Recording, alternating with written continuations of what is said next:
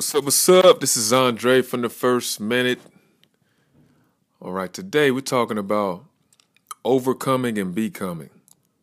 Overcoming and becoming. You can write that down. So, I've been working out probably since sixth grade consistently, and I'm 38 years old right now. And a lot of people would say that I'm obsessed with fitness, obsessed with working out. But I was thinking about that this morning actually.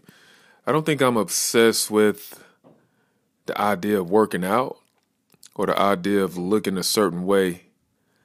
I think I'm obsessed with overcoming and becoming. And overcoming would be your hard workout, completing the workout until I'm exhausted at the end or, hitting a certain weight. Actually, I don't lift weights for the number anymore. I lift it for the burn. But, getting past that 8th rep, 9th rep, pushing through even when it's burning. I think I'm obsessed with that overcoming aspect of it. You got some endorphins released there. Some people can get scientific hormones, things of that nature, but I'm obsessed with overcoming that obstacle.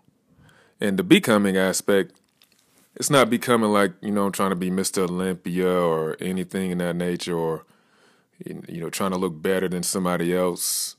I compete in shows, but really when I compete in shows, I'm competing against myself. Olympia would be nice though, but I'm not definitely not banking on that.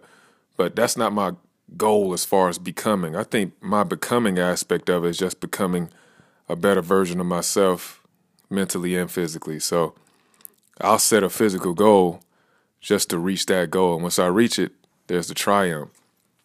So overcoming and becoming, that would be my obsession. I think that would be a good obsession for you too. That's about it, baby. Lion mode, attack mode, overcome and become a better version of yourself mentally and physically. That's about it. Yep.